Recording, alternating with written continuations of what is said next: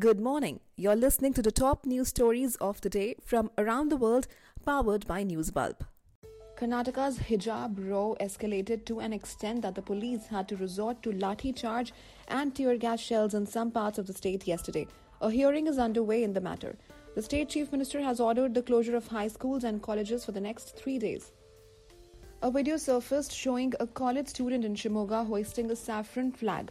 Controversy erupted after State Congress President D.K. Shivkumar claimed that the national flag was replaced by the saffron flag. Local authorities have denied the claim.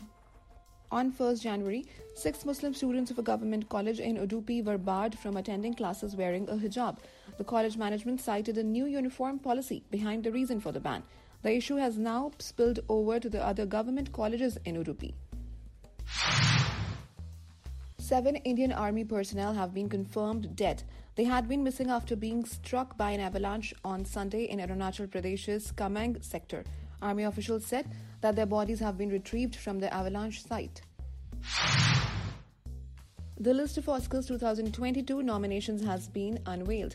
Among the 276 films shortlisted, Surya's Jai Bhim and Mohanlal's Marakkar, Arabi Kadalinte Simham were chosen from India. However, the films did not make it to the nominations list. The Power of the Dog, Belfast and The West Side Story has won multiple nominations. The Academy Award ceremony will take place at Los Angeles Dolby Theatre on 27th March. Swipe left for the full list of nominations. An Arizona man won a nearly $230,000, that is 1 crore 70 lakh rupees jackpot in Las Vegas last month. He didn't know he won and returned home. The slot machine did not buzz when he won the amount.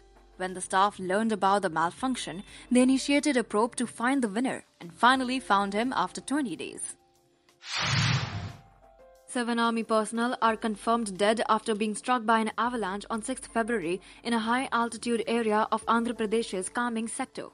Army search and rescue teams were evacuated to the scene.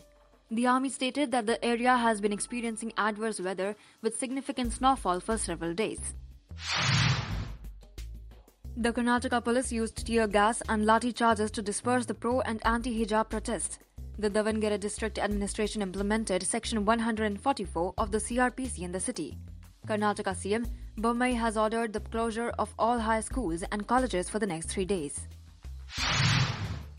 In a chit fund-related case, the Central Bureau of Investigation has filed a charge sheet in the Court of Special Judicial Magistrate in Guwahati against 13 accused, including an MD, a private company director, and others. The accused posed as a product booking agent and took large sums of money from customers with the promise of repaying them with a high rate of interest, all without a guarantor or RBI SEBI license. Netizens are in awe of Michelle Banswick's Tikale, a woman who single-handedly managed to pull a 400 kg bluefin tuna on board her boat off Hampton Beach in the US. Back in October, she had captured a 643 kilogram mega tuna fish. The Brihan-Mumbai Municipal Corporation has decided to lift COVID-19 curbs and unlock Mumbai by February end. This comes amid a steady decline in the COVID-19 cases in the city. Mumbai Mayor Kishori Padnekar said, but it is essential for the people to wear masks and observe social distancing. The Ministry of External Affairs on Tuesday summoned the South Korean envoy over HyundaiPakistan's social media post. The company had tweeted in support of Pakistan's Kashmir Solidarity Day.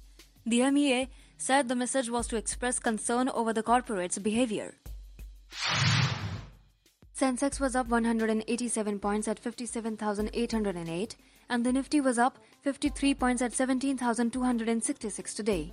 Tata Steel, Bajaj Finance, Divis Labs, Reliance Industries Limited and Bajaj Finserv were the top Nifty gainers, while losers were ONGC, Power Grid Corp, IOC, SBI Life and Tata Consumer Products. The BJP today announced its manifesto for the forthcoming assembly elections in UP. The Lok Kalyan Sankalp Patra 2022 of the BJP government has promised 1 lakh rupees fine and 10-year jail for those involved in love jihad. Swipe left for more details. The Indian Computer Emergency Response Team has issued a warning to the users of GoogleChrome. It is said that the browser reportedly has multiple vulnerabilities that have been categorized as high severity. The report published by the government organization has also given a solution to this. The report further states that users don't need to worry as Google has already issued an update and the warning is for those who are still using versions prior to Chrome 98. The new update was recently released for Windows and Mac and Linux users. Prime Minister Modi attacked the Congress party in the parliament on Tuesday. He said that the biggest threat to India is dynasty politics and urged Congress to adopt democracy in the party. He said, without Congress, India would have been free from emergency anti-Sikh riots.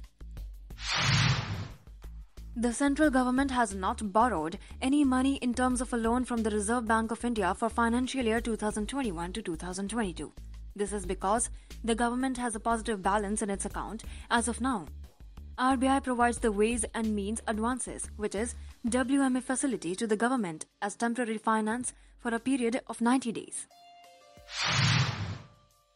On Tuesday, BJP leader VarunGandhi mocked a press statement issued by Professor Santi Shri Dhulupudi Pandit, the newly appointed Vice-Chancellor of Jawaharlal Nehru University.